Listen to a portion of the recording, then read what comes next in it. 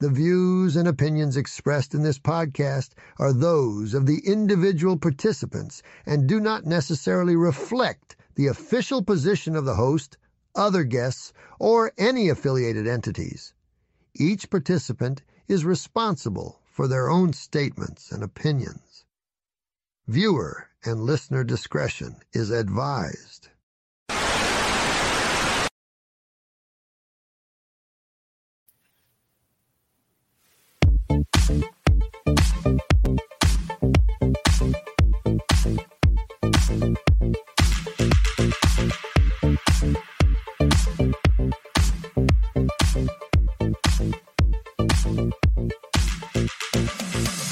Hola, mi enchada! Welcome back for another episode of High Trust, Low Context, episode 15, Vince McManhood. And joining me tonight is an old friend back from the home country of Canada, my good buddy, Mr. Black. Welcome to the show. Hey, good man, day. good to have you. Thanks for having me, man. Yeah, man. So Mr. Black and I go way back. We've had lots of great deep discussions, and I thought he'd be a really good guy to bring in for this topic. As if you've been living under a rock, you probably haven't seen anything with regards to Mr. Vince McMahon, the godfather of pro wrestling. Although he doesn't like the word pro wrestling, he likes to use the term sports entertainment. Which is appalling to me. But he's been in the news. He's been in the news for quite a while. There's been a lot of allegations levied against him for quite a while now. There's been a lot in the wrestling world. If somebody gives an honest opinion on something, they call it a shoot. So in the wrestling world, we have two words. We don't say something is real or fake. We say if something is a work or a shoot. So a work is something that's fake. It's something you do in the job. So, for example, in the video I just played, there were a lot of incidences of Vince McMahon booking himself as quite the degenerate that he is, making out with different female talent, in front of his wife even. And, he books himself as an evil, maniacal boss. And in a lot of times is a work shoot element in it. The lines kind of blur a bit, like my background right here. And so, in this regard, I've been going back through a lot of shoot interviews with different people who have worked with Vince McMahon. And, I guess maybe just I'll quickly breeze over some of the allegations that have come to light. This started coming in late last year, and the allegations were that Vince had an employee that he was basically keeping as a personal slave, as a bit of a sex slave for himself.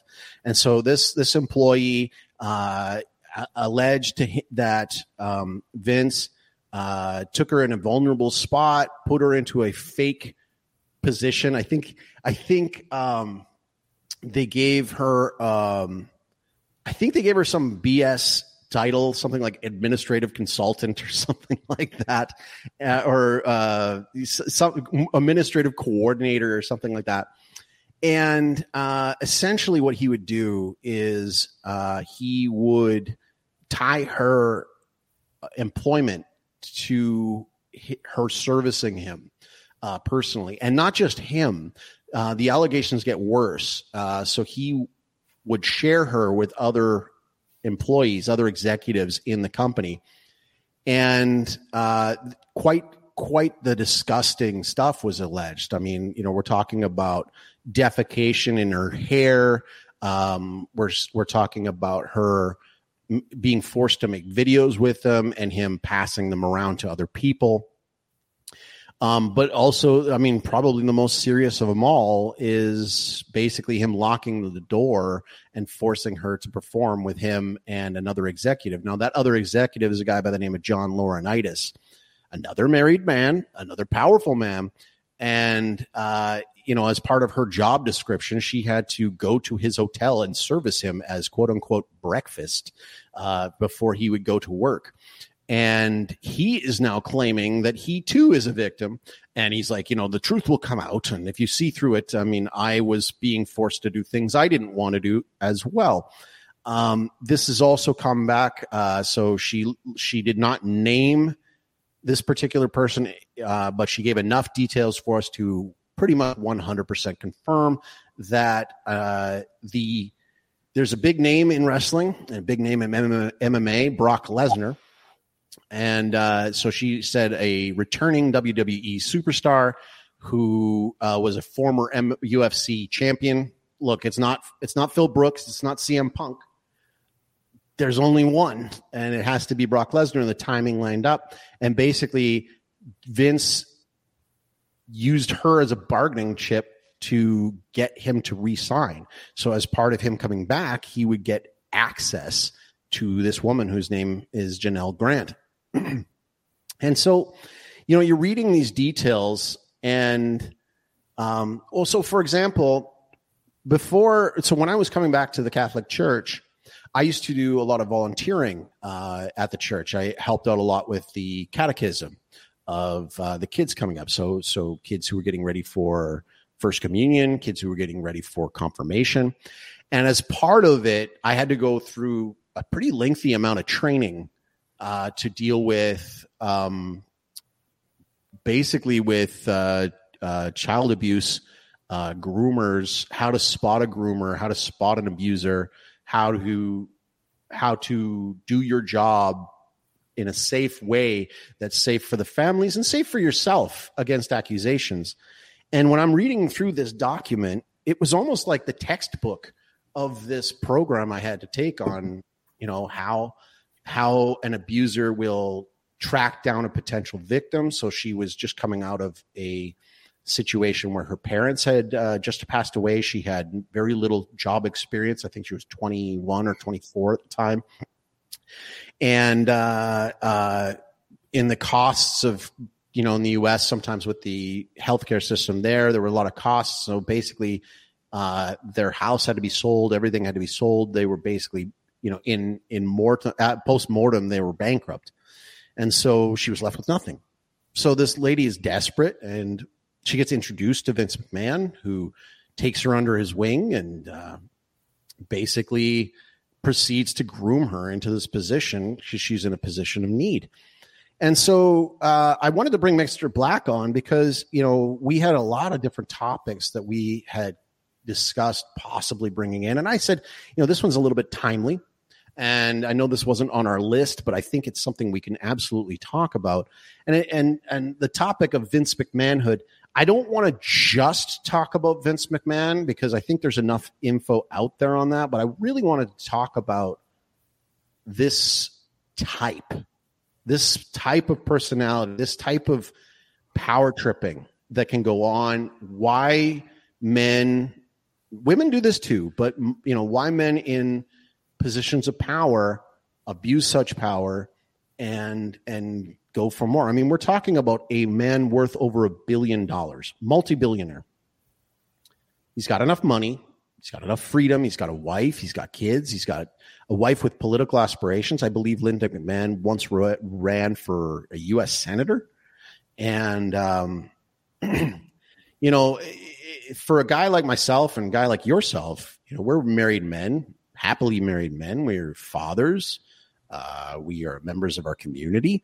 And we try to raise our kids right. And we try to honor our marriages and honor our wives. And, you see something like this. And like, for example, what was your reaction when you saw all this stuff coming out about Vince McMahon? Honestly, in a lot of ways, I wasn't surprised. I've never been like a huge fan, but, growing up, we used to watch a lot of the events, WWF and all that. And as I grew up as a teenager and especially in the 90s, the content became more and more, Jerry Springer, Yeah. He cited them specifically as an influence. Yeah. Jerry Springer, South Park. So he had all this soap opera stuff, but some of it was very, crude white trash. It was, basically the morality was out the window. It was all about just sensationalism. And of course, wrestling is about sensationalism, but now you bring in this other element, right? With, the sex, drugs, the betrayals, the, no moral standards. So for a guy to build a business on that, there's always like a deeper level to that. They only show like an iceberg. People only show sort of how much vice they have in their life. And if they're showing that much on the surface, how much has to be underneath? Oh, absolutely. I mean, like Vince had total control of the company, and no story that ended up on the television screen got there without his approval. And so, I get it. Like I've owned a wrestling company. I've booked myself. I play a character that is much like the evil Mr. McMahon character that he portrayed on TV. And I was always told, when you're putting together a gimmick, that's what we call your character. That's what you would call your storyline, your gimmick. When I put a gimmick together, what I was always told is the best gimmicks are taking you and a particular aspect of your personality and cranking it to 11. And, so if I'm watching that, my character, Don Chaco, is a wealthy expat who wants to blend in with the Paraguayan culture. And I come by it easily because compared to a lot of the people that I'm near, I'm wealthy. But I have a conscience. So I take myself and I erase the conscience and I substitute it in with a neediness and a narcissism that I don't have, but I have encountered with other people. So you could say that maybe Vince McMahon was portraying himself in the most evil way he could for himself. And I don't really need to talk too much about the Mr. McMahon character versus Vince McMahon. They're two completely different entities. However, this is a man who booked himself to make out with Trish Stratus in front of his comatose wife in the storyline. He covered her in slop, forced her to bark like a dog. He had many of his wrestlers and talent join what was called the Kiss My Ass Club, where he would literally humiliate them in the ring by pulling his pants down and having him kiss his bare ass. We watched him. Actually, there was his own daughter, Stephanie McMahon, was pregnant in real life.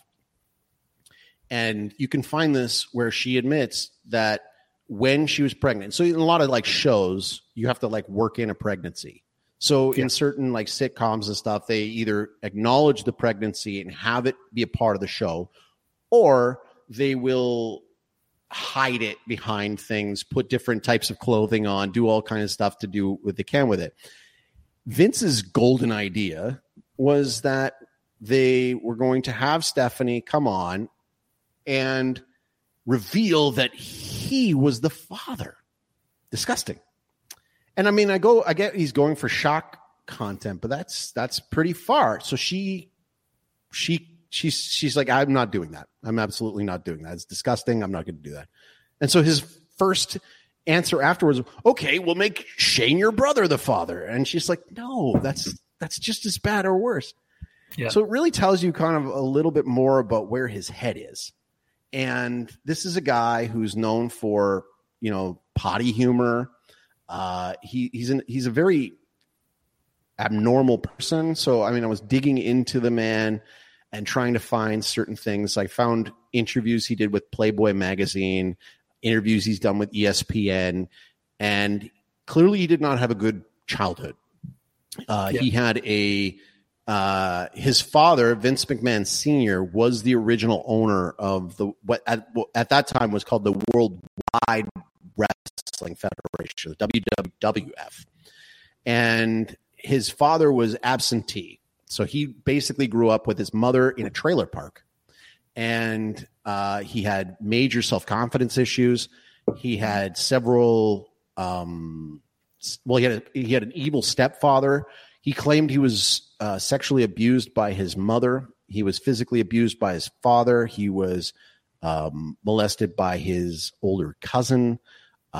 He had a very warped upbringing, just a very warped upbringing. And, I've worked in the wrestling business enough to know that most wrestlers, and this isn't a hyperbole, most wrestlers come from a pretty bad background.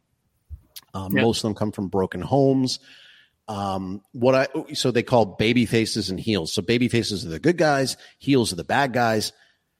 One of the things that I did learn from when I would be backstage is it typically was the reverse in the backstage. So a lot of the baby faces in the ring were more heels in the backstage, and the heels backstage took themselves less seriously.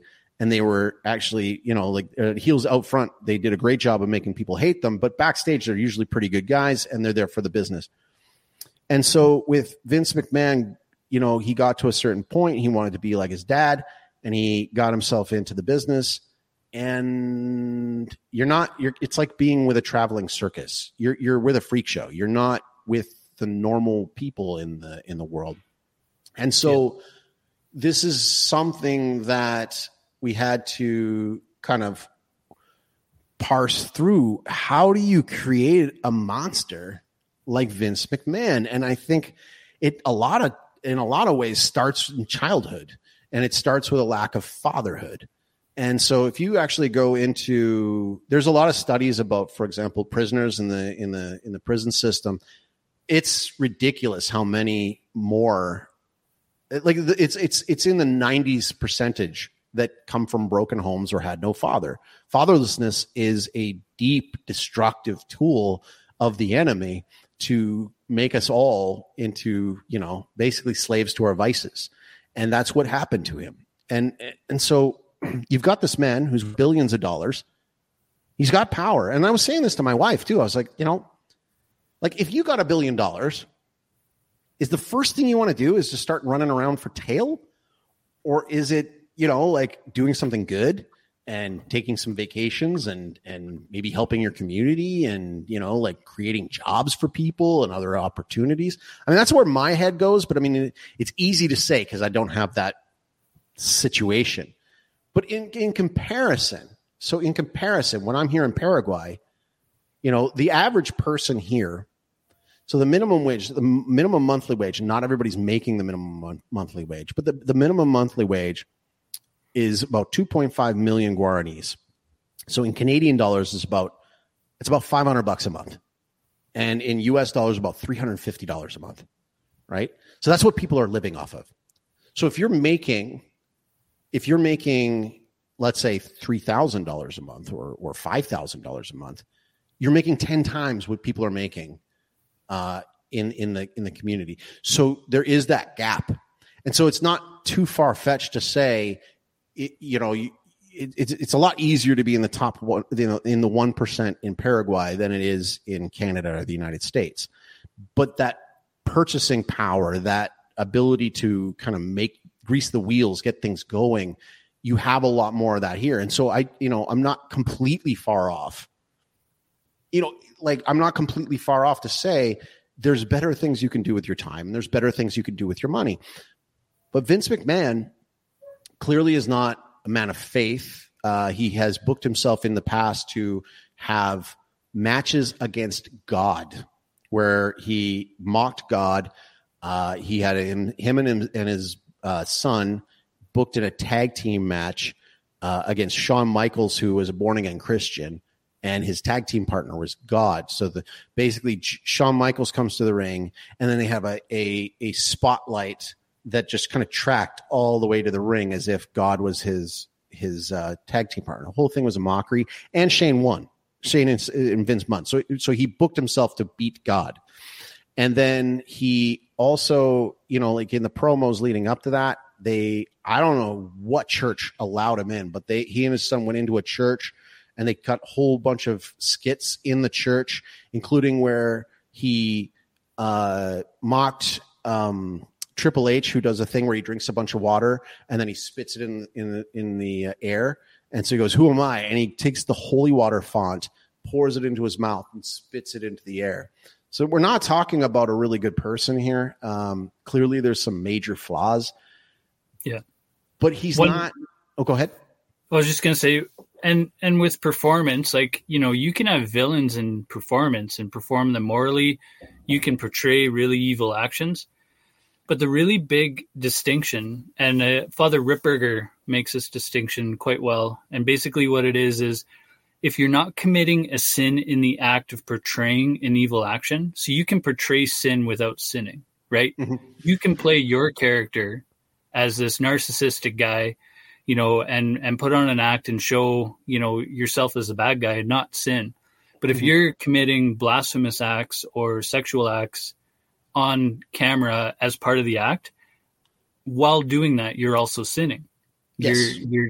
And so that distinction needs to be very clear. If you don't have that, you know, that boundary in yourself to understand the difference, if you just see it as all the same, it's really a dangerous place to be, because you don't have a moral sense to guide you. Well, there's an example of that. There's a show, I believe it's called Yellowstone, starring Kevin Costner, and there was an actor on there who refused to make out with another woman because he felt like it wasn't appropriate with it. You know, he's a married man and he just didn't want to do it. So he's pretty much been blackballed in Hollywood since. And I mean, like, you have some creative control. You can do certain things, and I get it. He's portraying a sleazeball, and he's the evil boss. On this show, when I have guests on, I usually tell them ahead of time. I say, listen, you know, I don't mind if you drop an F-bomb. If it just comes out, it's fine. If you say the S word, fine. But please don't use any GDs or JCs. I will edit it out of the show, and I won't invite you back on. And, you know, so for example, as Don Chaco, I had a storyline where my job was to take one of my guys who was on my bad guy team, on my heel team, and turn him babyface. So one of the ways that you turn a heel babyface is to have another heel like really wrong him, and then, you know, have him turn in the middle of the ring. I mean, again, it's like the quintessential example is Darth Vader on the Emperor at the end of Return of the Jedi. So in this case, I was up with the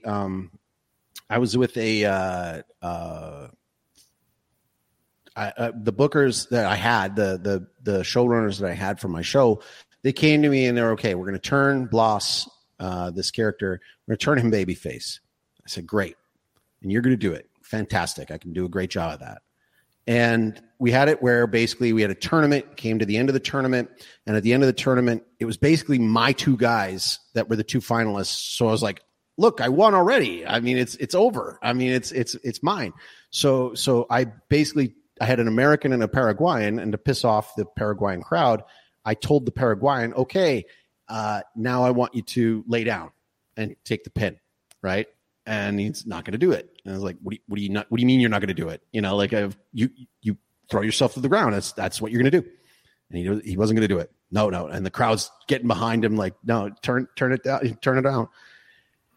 And they had it originally written that the go home line on it was, I was going to say, you're nothing but a stupid Paraguayan. And I said, no, I'm not going to say that line. And they said, why not? I mean, that's going to get you heat. And I said, I have many reasons for not saying you're nothing but a stupid Paraguayan. First of all, I live in Paraguay, and I live amongst Paraguayans. And also, we are going to try and export the show, which we did export the show to other countries. And some of those other countries might think Paraguayans are dumb. And so that line's not going to resonate with them the way that it would for the local crowd. And I said, look, but the thing that will piss off everybody is if I just say you're my employee and you're nothing but a stupid employee. And then they're like, okay, great. And I used it and it worked. And it got everybody, like, the reaction was just as good. And, you know, and And if you look at the past, like when the Mr. McMahon character was the top heel in the company, the top babyface was Stone Cold Steve Austin. And everybody really liked Stone Cold because he was a guy who told his boss to shove it. Yeah. And so we were essentially recreating that same vibe. But the thing is that Vince McMahon had, with like Trish Stratus, like as I showed in the video package before, he's making out literally in front of his wife, who's pretending to be comatose. And I mean, they were going to town. Like they were going to town. You could, in theory, going back to what Father Ripperger said, you can do a lot of that stuff innuendo. You can do a lot of that stuff through suggestion. You could do a lot of that stuff off camera. And we saw an example of that. Like she's coming out of his office. Her hair's all messed up. She's a little bit sweaty. Okay, message received. Yeah. But he's booking himself. And multiple times, over and over and over again. You get a new girl who comes into the show, and the first thing they do with Tori Wilson is how to make out with Vince McMahon to get the job. And so, there is a blurring of the lines when we see this case right now. So this is a man who already was worth $1 billion. He could have retired. The guy's pressing 80. I think he might already be 80. So he doesn't need to do this. This is just pride. This is just pride at this point. He needs to keep that control. He needs to have that power. And if you look at the way that he treats people, he's fired people for being injured doing their job on his show. I don't even think they had healthcare coverage until like 2019, maybe 2021. And that was only after John Oliver shamed him on his show on HBO. So, and I mean, I'm not a big fan of John Oliver, but I mean, at least he got something done there. And, you look at it and you go, man, this is a publicly traded company. And this man has multiple NDAs, non-disclosure agreements, with multiple people. And that's another thing that I see a lot of these days is this idea that somehow you can get somebody to sign an NDA and you can do anything you want to them because they can't tell anybody. And he got her to sign this NDA, and the NDA attached to it was supposed to be a payout of $3 million. And yet somehow he talked her into saying, yeah, it's not going to be one payout. We'll do it in installments. And he only paid $1 million, and then he stiffed her on the rest. And it was $1 million that was out of the company's coffers, which again is a misappropriation of funds. This is a publicly traded company. And yet he's using this money to pay for his sex slave. And that's the thing that I look at and I go, man, oh man, like this isn't your regular pedestrian, accusation. This one's pretty darn serious. And I really hope he gets prison time for it. Although I'm not holding my breath because I haven't seen a lot of that kind of justice go on, especially for billionaires. You don't see a lot of billionaires in prison, and this probably won't happen. But it's not new. This isn't a new thing. I brought up to you before we got on the show that there's stories as old as time here for these powerful men abusing their power. I mean, even in the Bible, we look at, like, I look at King David. So King David, who for the most part was a great man, loved by God, and he fell into adultery. He fell into his lusts. He saw Bathsheba. And he saw her bathing, and then he basically needed to have her, and then he worked out a plan to off her husband. I mean, this isn't just like a one-off thing, like the difference between a venial sin and a mortal sin is, you got to have the will to do it. You got to know it's evil, and you got to do it anyway. And it's got to be grave. And this one fell into a absolute mortal sin, because he knew he'd done his evil and he did everything he could to cover it up. And that's what NDAs a lot of times show up. Like, I've signed NDAs before. Because I've got, publicly traded companies as my clients, and I get information before it goes to the market. And so I have to sign on these things because otherwise, I mean, there's always that looming threat of an insider trading. I'm not going to do it, but I mean, I completely understand why they would have me sign it. But I wouldn't sign it if all of a sudden it was like terms of my employment.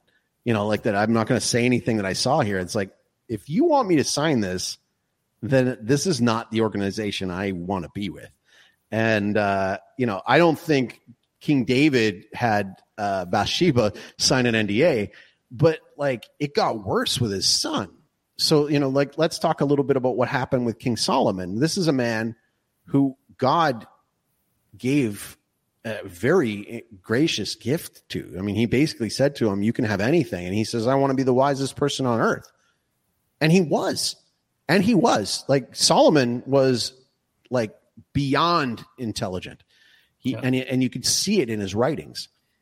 But even then, even with infinite wisdom, you still can fall for your vices. And E. Michael Jones has brought up many times. He said that, he quotes somebody with this, but I think it's St. Augustine. Might be St. Augustine. He says like, a man is a slave to his sin. A man is a slave to his vices. And so we see this all the time. I mean, like one of the biggest sins that if you ask a priest today, what is the thing that they hear the most? It's pornography. It's pornography and pollution. And so, this is a scourge. It's absolutely a plague in our society. And if you look at the texts that Vince McMahon wrote to this woman, which are provable. I mean, that text messages are extremely easy to prove. So it's not like she just crafted these things, right? That's an easy piece of evidence to prove. So he said them. And I mean, this is a man who is clearly influenced by pornography, clearly influenced by his degeneracy. And, it's clouding him. He's making terrible decisions, and he's going to lose everything because of it. And, you wanted to bring up too. You wanted to bring up basically about how power and riches tend to magnify our vices. Do you want to maybe kind of dip into that a little bit? So, for us, if we fall into a vice, and I'm talking like people, without huge amounts of means, no legal team behind them or anything like that. We have to face the consequences pretty quickly, which helps in our decision-making process of how far we want to take our vices. Mm-hmm. However, you have power and riches. Now you have the ability to intimidate people into removing consequences. You have the ability to buy people off. So like when you look at an organization where the boss is basically completely corrupt, he doesn't get that way on his own.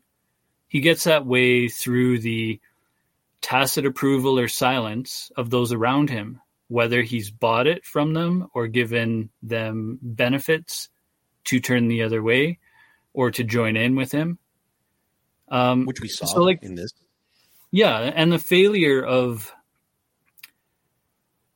in this situation, Vince McMahon, I mean, we can kind of extrapolate what's been happening with leadership around the world when, we all know enough about Epstein and how many people that touches to realize that this problem of corruption, of blackmailability, if you want to call it that, mm-hmm.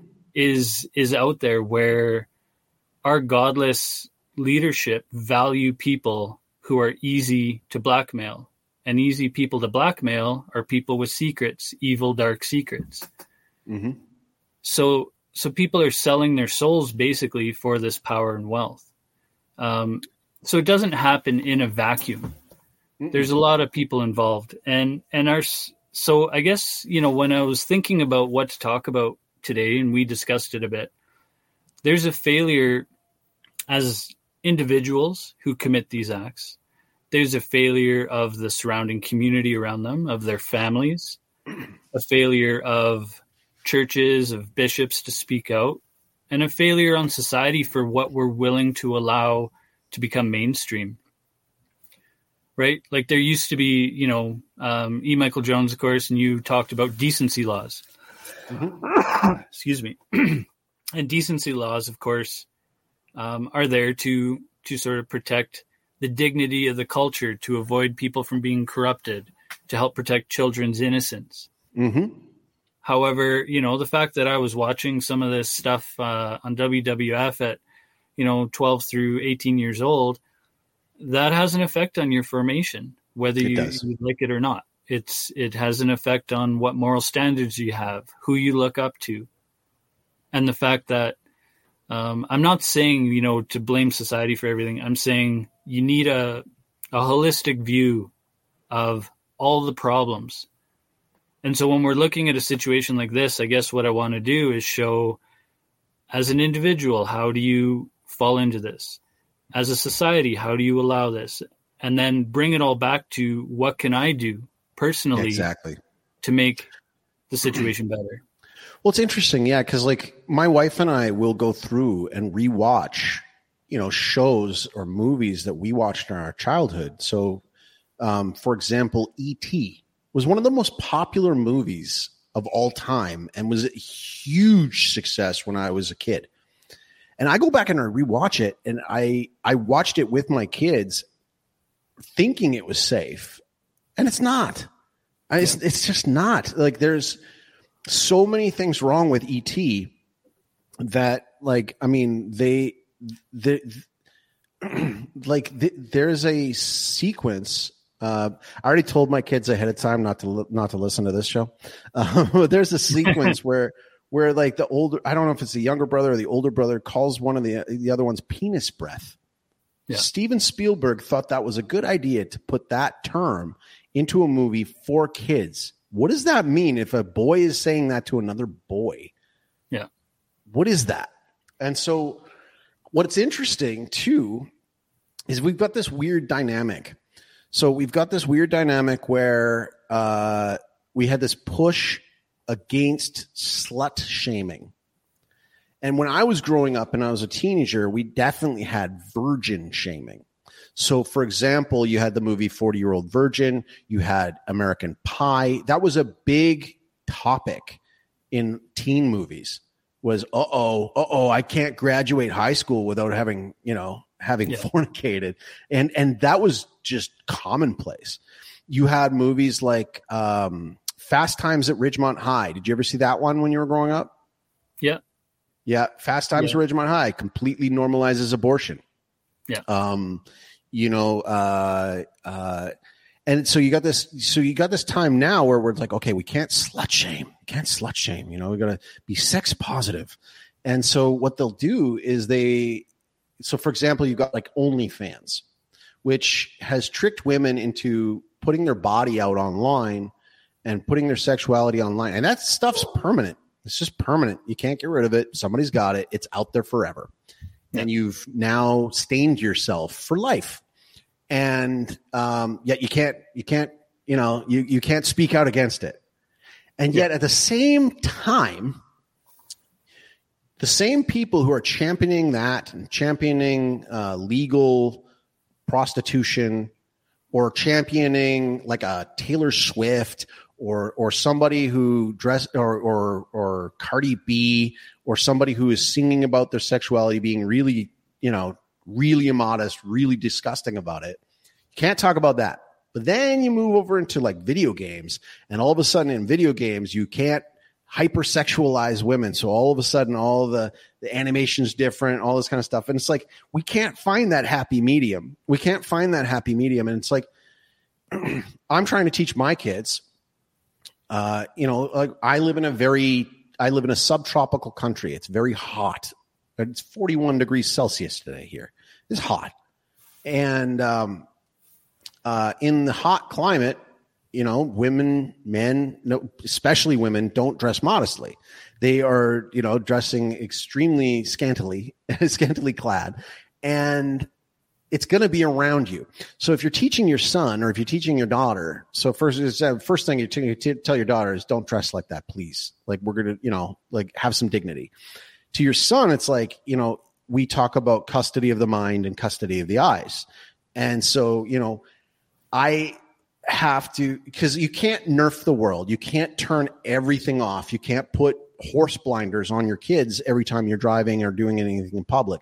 So you're going to need to teach your sons how to live in a world that's doing this without falling into falling into sin, falling into degeneracy. I mean, when I was growing up, there was a lot. So, for example, sex ed in schools, that was, if you didn't go and take sex ed in school, you were a loser and you would get shamed by everybody else. Like, oh, you're a Luddite, you're a total prude, or blah, blah, blah. So I was always into this in the sex ed classes, and they'd have question period or question box, and they would answer all these things. And the general message was, to be hypersexualized, that masturbation is health, not just even like okay, but it's like actually profitable for you. It's like a good idea. It's like it'll prevent cancer or do all this kind of stuff. It's just complete garbage science, complete garbage lies. Well, and you look at the history of where that ideology behind sex ed came from. Mm-hmm. It goes all the way back to I forget the guy's name, German social scientist, but basically they ran experiments to see what they could do to kind of lower the modesty, especially of women, because it's harder to wear that down. You keep talking, I'm going to remember his name.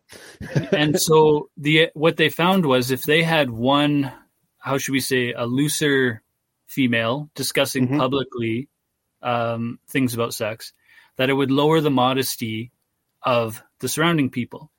And further to that, Kinsey, that pervert scientist, they basically, he understood that if you discussed sex to children in a purely biological manner and exclude morality from it, that you could also wear down people's modesty and sense of what was appropriate. And for these people to do this, we have to understand there's an element of a psyop in all of this. And some people might think, oh, that's just conspiracy.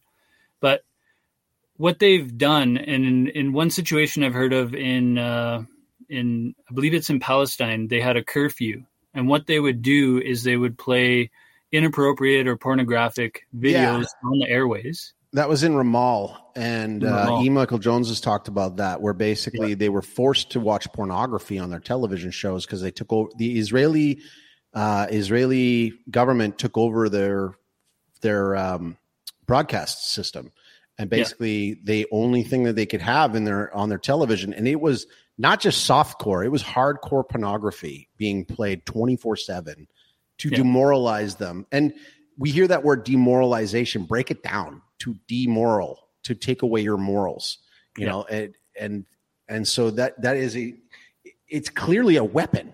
It's clearly a weapon.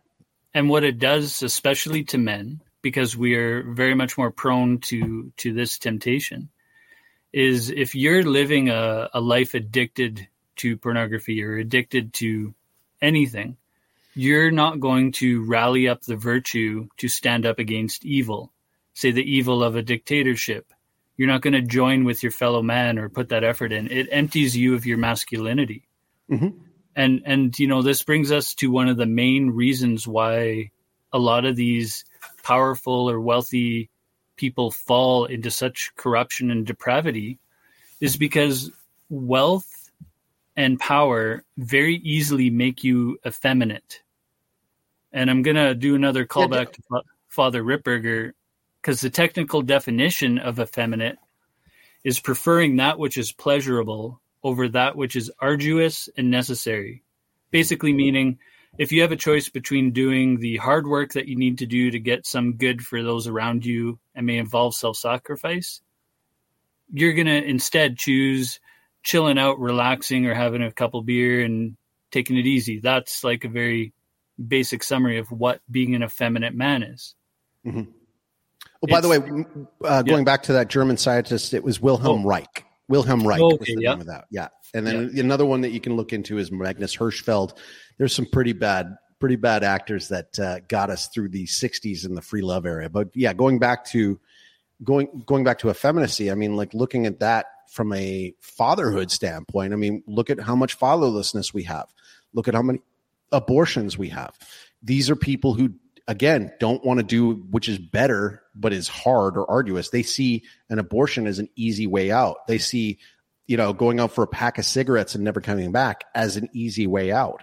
Deadbeat fathers and stuff like that. This is not something that was commonplace 150 years ago. This is recent, and this was by design. And going back to as well, when you're talking about dealing with children and getting them, hypersexualized early. I mean, there are literally in Europe right now where they will have in classrooms, in kindergartens, teaching the kids how to touch themselves and having a private room for them to go to quote unquote explore themselves. And this is so insidious. Yeah. And at the same time too, I like to bring up different rule books. Our society has different rule books. Find me that in the Bible. You will not find any of that stuff in the Bible, but I can find it for you in the Talmud. And I can find instances of these kind of things in, not exactly in the Quran, but in other Islamic writings, especially with Muhammad and his child bride. Yeah, Aisha. Yeah. And so, and one of the theories that is put forth by some of these people who follow the other rule book is that they have this wrong idea that somehow once a youth has engaged in sexual activity, they are instantly mature and become an adult. And that's why a lot of times you'll see some really degenerate stuff at like bar mitzvahs, bat mitzvahs, and even in Catholic countries. Like, so for example, here, you have what's called the quinceañera, which is the 15th birthday party. And they spend more on quinceañeras than they do on weddings. Like these things, people will mortgage houses just to pay for one day, for one birthday party to keep up with the Joneses. And the original intent of the quinceañera was to present your daughter to the socialites and say, she's now open game, like she's now available to, get in there. And at the same time, if you look back in time, if you look into the 1800s, you had younger marriages. I think the average age of a married couple was 21, but that was the average. It wasn't uncommon to have 16-year-olds, 17-year-olds, 18-year-olds get married. And to be honest with you, if in that time period, if your life expectancy wasn't as long and there's a peak fertility and you're married, and I'd prefer that to teenage pregnancies and what we're dealing with in the now. And going back, the argument for sex ed all the time was, abstinence only education was supposedly, only going to lead to, just 1 second here. I got to get that shut off. That was somehow only going to, knock it off.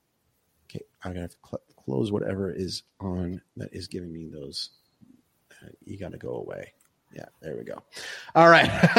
There we go. So I got one of my viewers. There was you can comment on the screen. But this is the thing that I've noticed is that we're moving away from the purpose of marriage. We're like, there was this weird flip. So if you're interested in the Catholic teaching on marriage, I like to point people towards Casti Connubii, which I believe was written by Pope Pius XI. I think it was written by him. It might have been written by Pope Leo XIII, but I'm pretty sure it was, in that era. And it's very good teaching. It's very good teaching on the purpose of marriage. And so, the true purpose of marriage is to really boil it down. Your job is to repopulate heaven with souls, right? Is the procreative, to raise a child and to raise them and form them so that they can be a part of the church, can be a part of the communion of the saints, and basically raise them to get to heaven. We're not doing that very good. Right? We're just not doing that very well at all across society. I'm down here, and divorce rate is huge. Divorce rate is off the chart. This is a Catholic country. People are divorced all over the place, and it's sad. It's sad because the thing is that we've lost our way. We've lost our compass. It might be hard to stay in a marriage that's miserable. It might be hard to be to be in a position of power like Vince McMahon, and people are throwing themselves at you, and just to say no. I mean, I've said this before. I actually think I'm not a big fan of the guy, but I admire Mike Pence's stance on being alone with a woman that isn't his wife. So he just won't do it. He won't do it. And it's a good idea, especially in this day and age. It's better than an NDA. And, I don't like this idea that we just are supposed to accept that men of power or boys will be boys, or, like, oh, you're just jealous because you can't get that kind of thing. It's like, it's not that hard. It's not, if it's somebody wanted to cheat, they can cheat, and we should be teaching people not to. I don't think that's a very controversial stance. And it's really weird that we're at that point. But going back to effeminacy goes back as well to even just the use of pornography.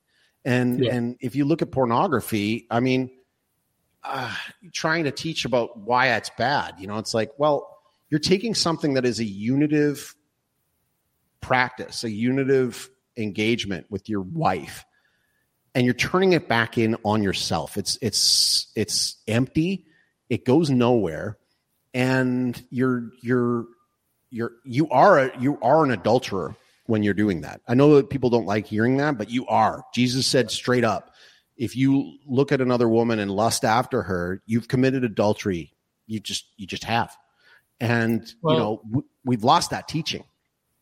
Yeah. And it's, pornography use is one of the most effeminate things you can do, in the sense that you're trying to take the pleasure with none of the hard work, responsibility, or duty that goes along with it.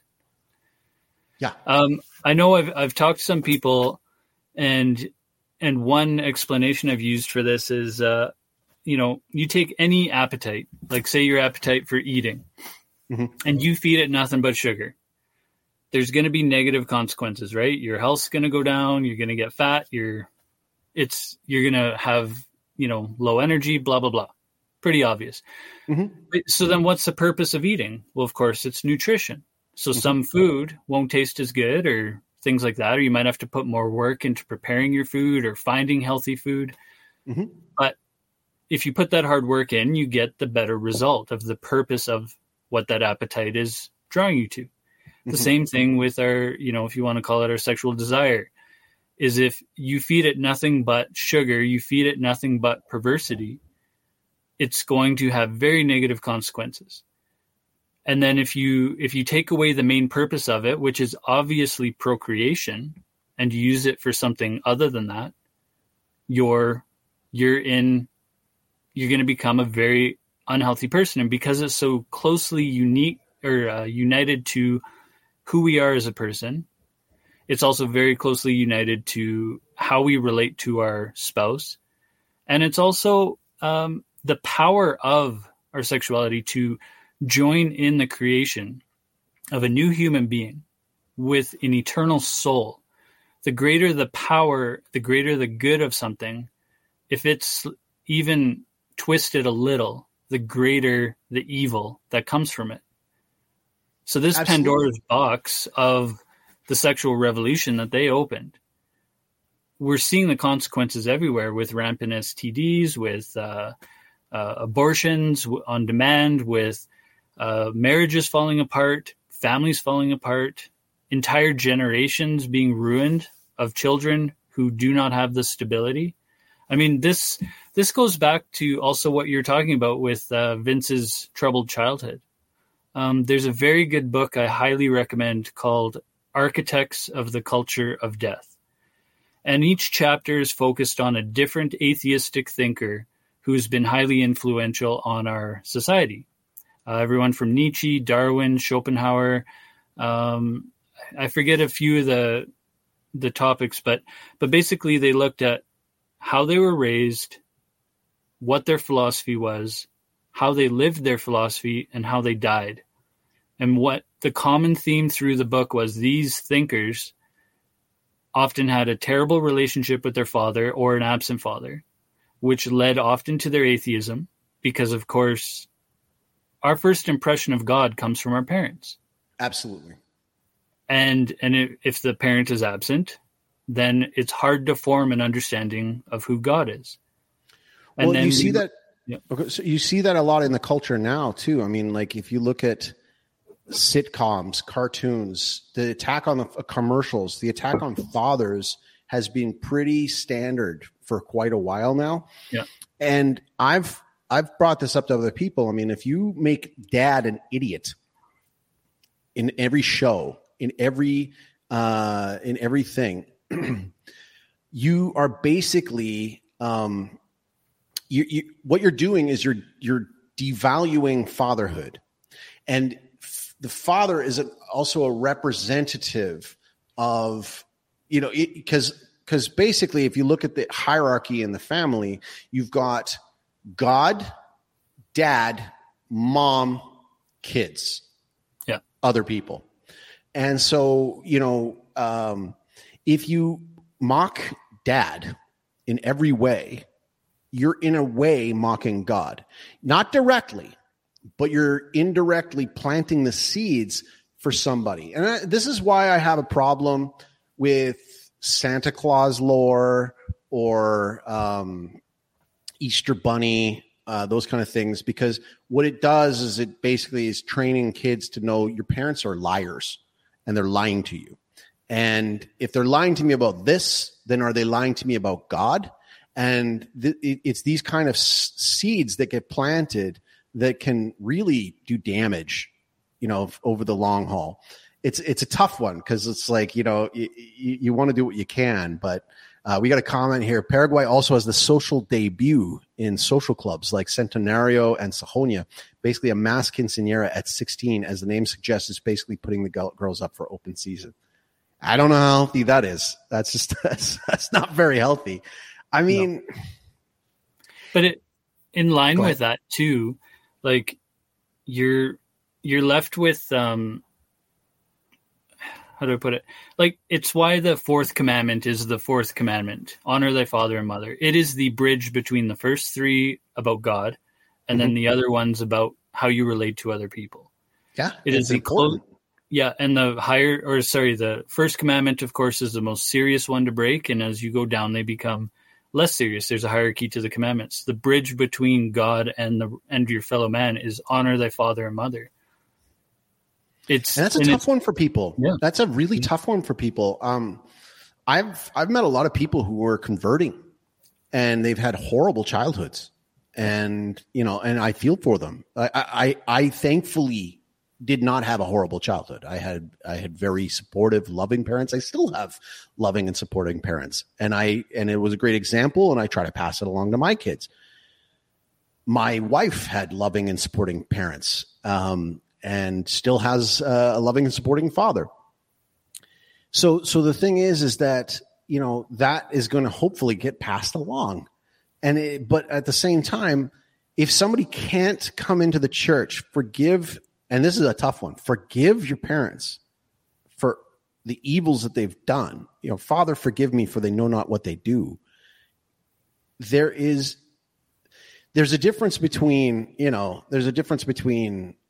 how do I put this? If you grew up in an abusive relationship, totally abusive from your parents, breaking all kinds of trusts and sinning immensely, if you can find a way to overcome and at least forgive them, and forgive them to the point where you don't hate them, that's key. You don't have to, once you're an adult, you don't have to have them integral in your life. You want to have that as a goal, but you don't have to. You're not obliged to if they're going to continue with abusive behavior. However, for a lot of people, that is a big stumbling rock, stumbling stone for them to get over. And for a lot of people, that's too much. That's just too much to overcome. And Father Ripperger's talked about that. He's dealt with people who were possessed, who were abused by their parents, who were Satanists. And it wasn't until he was able to get them to be able to forgive their parents for what they did that the possession ended. And to the point where this was a particular woman that she's like, I don't know how. And he instructed her, yeah, you're not capable of doing it, but you can only do it with Jesus Christ, with his help. Yeah. You can put that onto Jesus and be like, please help me with this situation. And so I look back and I've heard enough already. Stephanie, so the two prominent kids of the McMahon family are Shane McMahon and Stephanie McMahon. Shane McMahon has gone away and come back a few times, but what I've heard, and again, I'm not trying to columnize and I'm not trying to murmur, but I'm trying to tack this on to what the topic is that Shane stood up to his father in front, because he was in with the executives and with the boards and with those kind of things, and he was basically being taught to do the game just like his dad. His dad really wanted him to be a degenerate just like him. And he stood up to his father and he denied it. He says, I'm not going to go like that at all. And he ended up leaving the job. I mean, talk about it. Like you're the heir apparent. You're the one who stands to gain. You've got Vince Sr., Vince Jr., and then Shane. You're the next in line. You're Prince William. And he walked away and actually went as far away as he could. He went to China and worked in China to basically help them build the Netflix of China. But he did stand up to his father, allegedly, in front of all these other guys saying, I'm not going to do that. I'm not going to be like you. And I'm not going to treat my wife the way you treated mom. Yeah. Stephanie McMahon, it was very high up in the organization.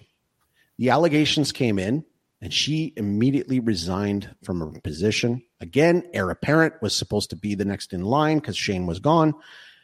And she said, I'm out. And then he was forced to resign.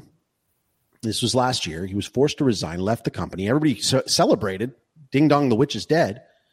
And then because he was the largest shareholder in the company, weaseled his way back in, got himself back on the board, became the executive chairman again, and she left the job again. And then now that this has come out, he has resigned, and she's been asked to come back. But what I'm on good authority to say is that it's been said that she has blocked him from the family. He's not to see his grandchildren, and he is not to take part. Like he's not involved anymore. She wants nothing to do with him. And I find that interesting. I had a friend of mine who was asking me, he's a recent convert, sadly not Catholic, but Christian convert coming in from atheism, from communist atheism. He came in from East Germany. And so he's coming in from communist atheism, and he has trouble with the Bible on certain parts. And I mean, the Bible's not easy. You need a Philip to explain it to you. That's what I always say to people. You're the Ethiopian. You need a Philip. And he was bringing up about, I want to say Sarah. Rebecca. Which one was the mom of Esau and Isaac? Is it Sarah or Rebecca? You're testing me. I think it's Sarah. Yeah, I think it's Sarah. So basically, there's not very many points of the Bible that encourage deception. And in the story of Isaac and his brother was supposed to be the heir apparent, although God had told them ahead of time that the younger born will be the one that gets the blessing and the older will serve the younger. And so earlier, Esau sold his birthright for a bowl of pottage of lentils to his brother. He shouldn't have done that, but he did it. It's an effeminate choice. A very effeminate choice. Yeah, he was hungry. And so he later, then there was a deception. I want to say it was Sarah. Not Rebecca. But and it's like, yeah, he gets the blessing, and his line continues, and Esau has to serve him later on. And people go, but the mom like deceived, like she helped in the deception. And it's like, yeah, and she paid the price. Think about it. She didn't get to see her sons again, ever. Her sons went away, and she died without seeing them again. Didn't get to take part in it. Didn't get to be around her grandkids. And he ended up, like, the deceiver Isaac ended up having to go and serve this other father-in-law and marry the wrong woman and go through all this whole ordeal. So, I mean, he didn't get it easy either, so there was a punishment attached. And so I'm really hoping in the case of Vince McMahon, there is a punishment attached. I was talking about this with a friend, and he was saying, they'll just buy his shares from him and force him out of the company. I go, that's not a good enough punishment at all. If you buy the shares from him, he gets money. Right now, his money is tied up in shares. But if he gets, gets his shares forced sold. So there's actually laws. There's actually laws in the SEC in place for situations like this, especially if he's using company funds to pay his own legal expenses that are caused by his own personal vices, so that they can actually shrink or delete his shares. I want him to have nothing.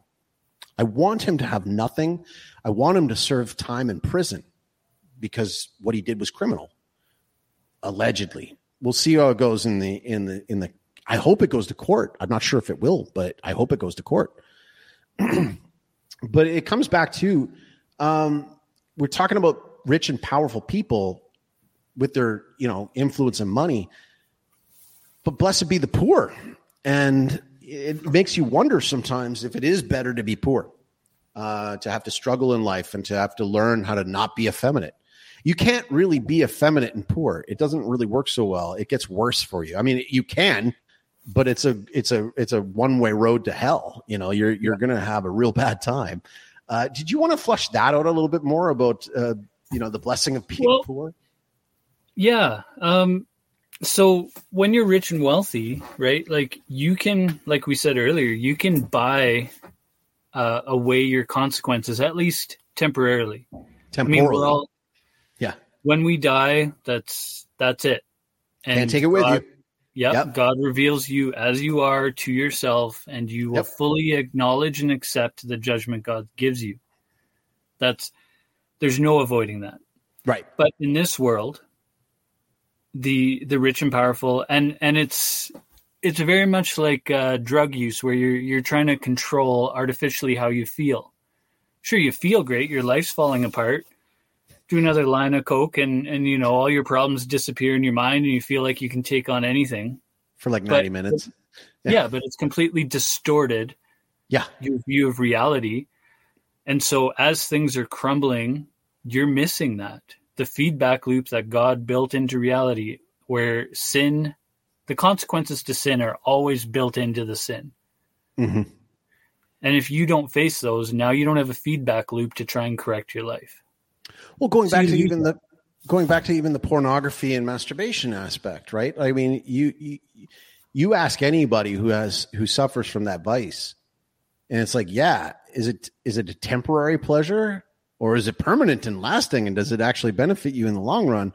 No, everybody feels guilty and horrible and disgusting afterwards. And the shame is part of the naturally built-in consequence to it. Well, God's law is written on your heart, and that's a perfect example of it. And it's interesting too. And I've brought this up before, but there's that old wives' tale. It's like, oh, don't do that, or else you'll go blind.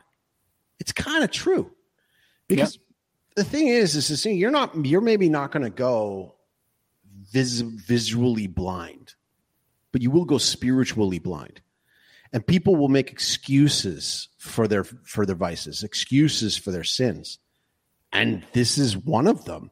People will make excuses all the time. Oh, you're not being sex positive. You're slut shaming. You're doing all this kind of stuff. Like let people enjoy things. No, no. If you love somebody, you want to make sure that they don't go to hell. That's really what it comes down to. If you really love somebody, they say, love your enemy, love your neighbor. Yeah. I don't want them to go to hell. Oh, you can't judge somebody. Jesus said to not judge. Can we parse that a bit? I mean, yeah, he does say, you don't complain about your neighbor's speck in his eye when you got a mote or a log in your eye. And it's like, yeah, I get that. You want to go in on that, but you still don't want to let your friend go to hell. Yeah. That's really what it comes down to. You just don't want your friends to go to hell, and you don't want your enemies to go to hell either. That's a tough one. That's just almost up there with forgiving your abusive parents. But I've said to people before, it's like, I got to pray for for Justin Trudeau. Why would you pray for Justin Trudeau? Well, imagine that guy had a baby face turn. Imagine that guy had a click in his conscience and all of a sudden started to realize the evil that he was purveying, the evil that he was spreading. This is a man who legalized euthanasia. This is a man who has basically made it illegal to be realistic about biological sexes. This is a man who has twisted everything. He's also a man who got fired in the middle of a school year at West Point Grey Academy in the weirdest way. And there are news stories out there, if you look hard enough, that find that he also dealt with an NDA and potentially a hush money settlement to an underage student. And so we're looking at these things and we're going, man, if you can stop a monster from being a monster, that's a good thing. That's a really good thing. And so that's my logic when I look into it and I go, yeah, I'm going to pray for my enemies because I don't even want them to go to hell. That's what it means to love God. That's what charity means. Charity is not just like, when they say, love thy neighbor, it's not like I got to go over there and hold their hand and watch a romantic comedy. It means I want them to, because God doesn't want to lose that soul. And so you want the greatest good for them possible, which is God himself in heaven. That's what love is willing that, which is, the best thing for the other person. And that's where we confuse, this compassion with love, that we're afraid to call people out who are doing evil things because we might hurt their feelings. That's a false compassion. That's not love, right? Like one of the it's also effeminate. It's effeminate to not tell them. It's easier. Yeah. It's more comfortable to get along with people, to have that temporary sense of peace in the relationship rather than, I tell my kids, I'm like, you want friends who are going to challenge you. You don't want friends who are going to agree with everything you say. No, exactly. And of course, being rich and wealthy, you surround yourself with sycophants very, very quickly. You get yes men. You get people who will not challenge your decision making. And it's so because you don't have that natural feedback loop of people criticizing what you're doing, warning you about the risks. You again lose a sense of reality on what you're doing, how evil it is. Well, it speaks to pride too. I mean, so pride is an inflated estimation of oneself, and it is also something where I know better than God. That's really what you're saying. I mean, the first sin was pride when Lucifer said, "I will not serve," right? And not, and so surrounding yourself with sycophants, it really plays into narcissism. And you want that feedback. And what's interesting about diabolical narcissism or just even temporal narcissism is it's a self-hatred masked with a false self-love. Yeah. And so they go deeper and deeper and deeper into the hole, chasing that dragon's tail, looking for that next high, looking for that next thing that says to them, no, you're okay. You don't have to change a thing. Yeah, you do. Yeah, you do. I mean, I looked at the response from Vince McMahon, and it was typical. He denies it. He's going to. He denied any intentional wrongdoing. Yeah. He's good at his words. He was probably coached on that one, right? Because it's clear he wronged her. And I've seen some pretty harsh takes where people are like, well, she's just looking for money and she just wanted her money. It's like, No, there's a missing justice here. Money doesn't cover justice. And there is a very likely possibility that, she cooperated with it, enjoyed the money, and went along with it for a while, and then, but I don't know what was going on behind closed doors. But all the same, the abuse of power, authority, and money and wealth has magnified this scandal, this deviancy by quite a bit. Well, it was laced with threats right from the get-go. Yeah. I mean, like he was telling her right away, like if I need to shut somebody down, I shut somebody down, and I got the legal power to do it. I mean, the guy put her into the legal department at first, literally put her into the legal department at first. Like, that's brazen. That's really brazen. But at the same time, it's like, this is a person who's being groomed, who's been manipulated, right from the get-go. Yeah. But this is the thing too. And it goes back to fatherhood. A good father would have warned her about these kind of predators. Mm-hmm. And if he didn't, if there are good fathers listening to this show or catching the replay, you got to teach your daughters that billionaire who seems to take a liking to you, who likes your ideas and wants to make sure you have a career and all that kind of stuff like that. It's a mirage. Yeah. It's a mirage. He doesn't care. I dealt with this in Vancouver all the time. When I was in Vancouver, a lot of my clients, publicly traded companies, and every one of them had a very attractive woman at the front desk who, if I had to go and pick up my checks, at a desk in Vancouver, it was rough, man. Because the thing is like, you're standing up here, she's sitting down here. Generally speaking, she's wearing something low cut, so you got cleavage in your face. She's going to do all this other stuff. She knows what she's doing. Unfortunately, she's been taught wrong. This is the way that it's going to go. You got to avert your eyes, but if you're averting your eyes too much, you come across as a creep. But I don't care. I don't care if you don't like that. I don't want to look. If I have to take custody of my eyes, I don't care. I don't care. I respect my mother.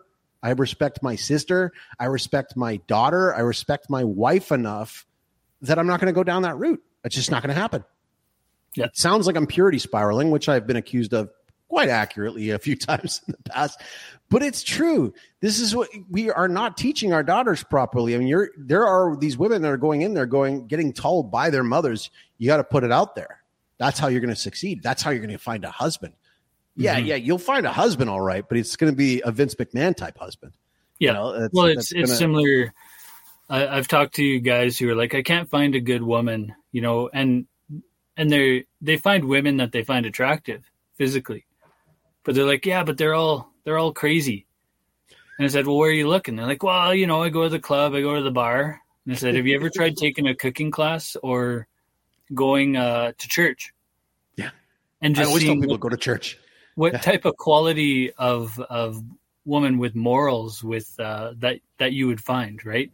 That's where, again, that's that effeminate man trying to find women who will give what they want easily. I mean, it's also a lie of feminism that they can take ownership of their sexuality without consequence. Well, of course we have consequences, and unfortunately babies pay for that consequence of enjoying the pleasure of the act with their lives. Yeah.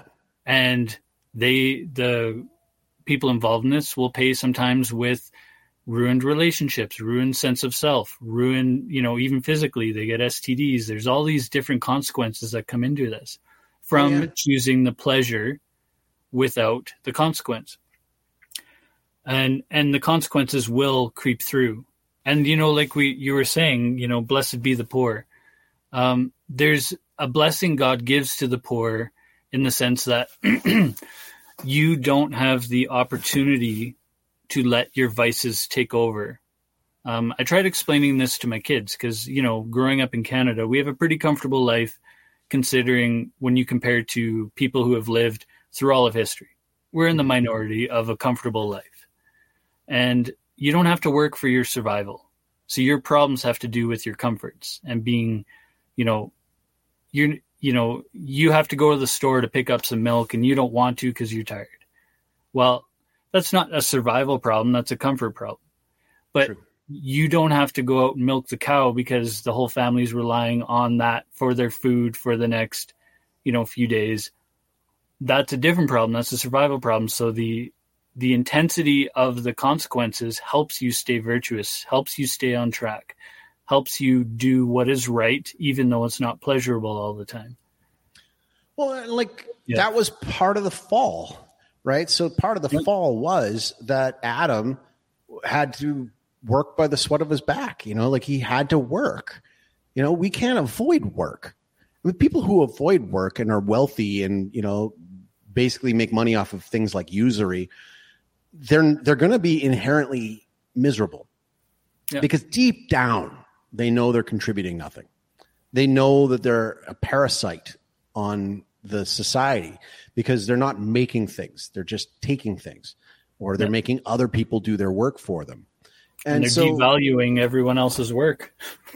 Totally they are. Yeah. Totally they are. And so the thing is that, going back to Vince McMahon and how do we prevent this? I don't know. I don't know, because the thing is unfortunately, he has shown in his actions that he has demonstrated. I'm looking for the word, sociopathy, narcissism, and in a form, psychopathy. And unfortunately, like in the song that I played at the beginning is Stand Back. He, the whole thing, he wrote those lyrics, and the whole thing is just this vindictive, vile thing. He's like, telling about how you step up to me, I'm going to crush you. I'm going to do all this kind of stuff. And it's like, yeah, that's in his heart. That's the way he's operating. And we are currently in a system that I want to say rewards temporally psychopathy. We are led by psychopaths. We are ruled by psychopaths. In a lot of ways, we are owned by psychopaths.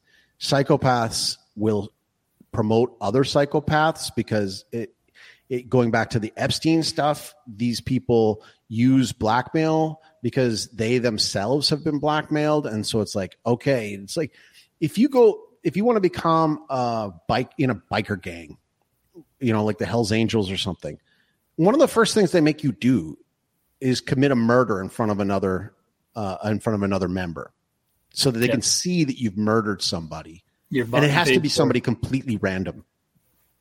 And the reason why they do that is because they know that they had to do that to get into the group before. So the guy who's with you has killed someone.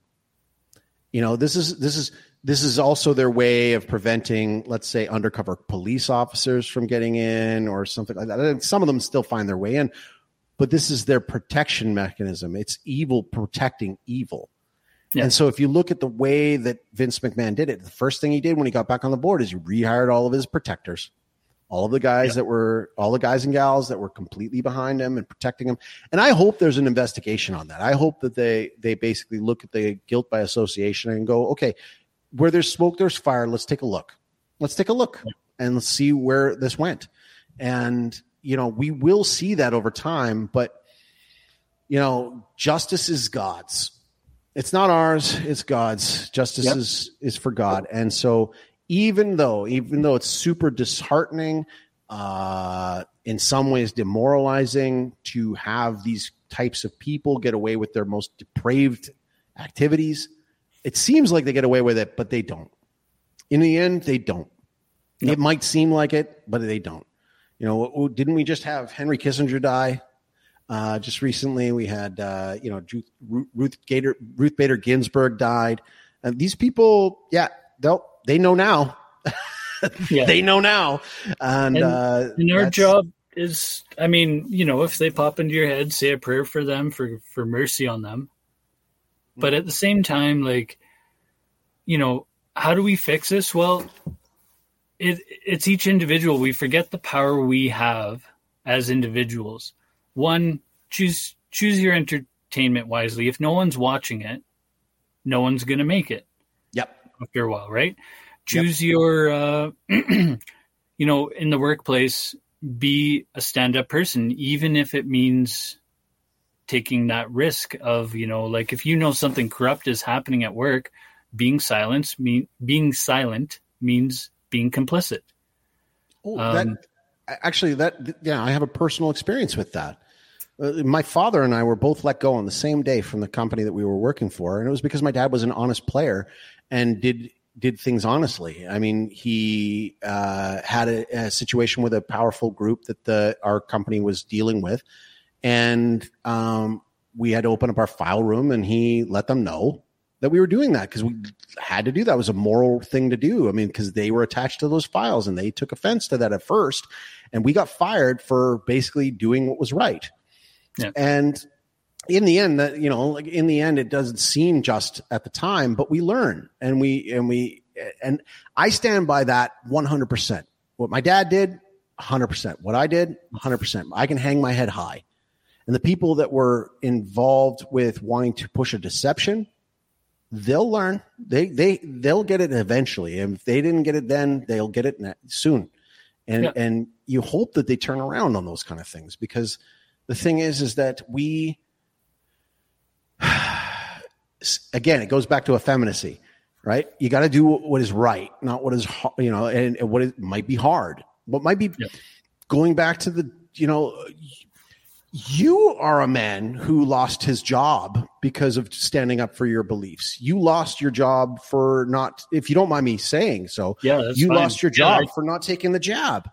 I didn't take the jab, and I was mocked and bullied, and there's a lot of things that happened. But I refused to take it. Eventually, I was let go, and I was really upset. I was really worried. It was at the height of all the COVID stuff, and I'm like, well, how am I going to find another job?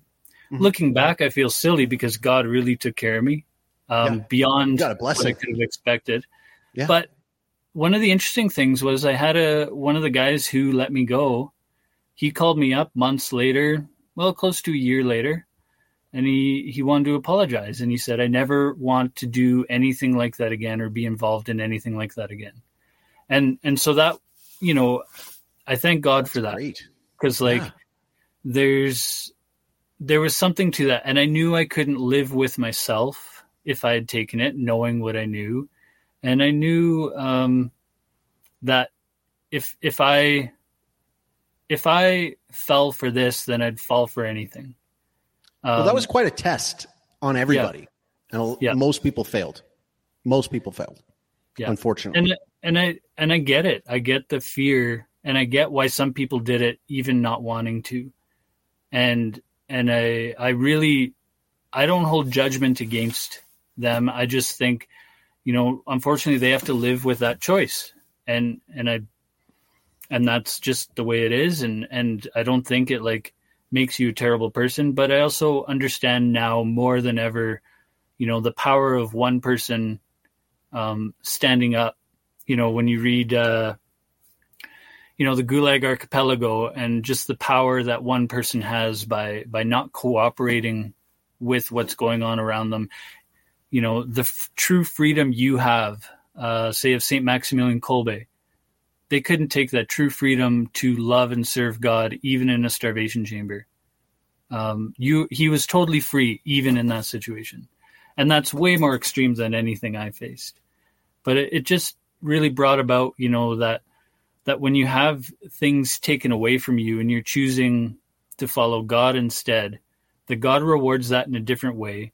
It also really helped me realize that all the work that I put into, building my career and building my relationship with this company and moving up in there, it really wasn't worth that much compared to what my soul, the value of my soul and taking care of the soul God gave me, that I have stewardship over. That was the big difference. And I think that, with this topic, you have so many distractions if you're wealthy, if you're powerful, that distract you from what's actually important. You put the value of the wealth, the value of the power over the value of your own soul. But as our Lord said, what does it gain a man to sell, to gain the world and sell his soul, or in that Man for All Seasons, mm-hmm. What does it gain a man to sell, gain the world and sell the soul, but for whales, it's so important. And our Lord also says, it's easier for a camel to go through the head of a needle than to get into the gates of heaven. It's one of those things where you realize being poor is a true blessing in this world, because this world isn't our home. We're just traveling through.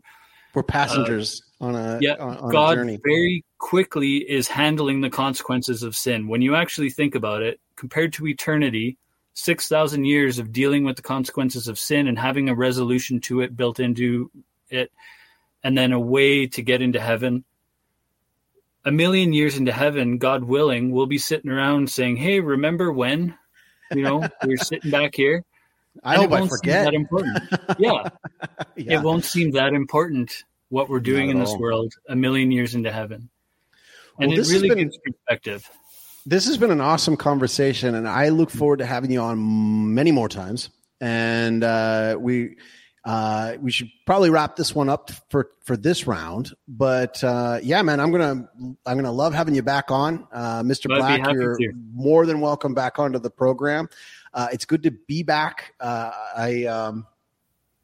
As you can see behind me, I've got a new office. You can probably hear the echoing in it because it's still pretty empty so far. But I am hoping to get back on track here. I had to take some time off during the break there. We were finishing the office, and I set up Starlink with Elon, and it was supposed to make everything better. But here I am using my data on my SIM card again because apparently it's overheated, and that's going to be a problem in Paraguay. But my hope is that we can get back on this thing rolling. And I want to thank you again for coming on. This has been High Trust, Low Context. I'm El Chaco. Thank you again to Mr. Black, and Viva Cristo Rey. Amen.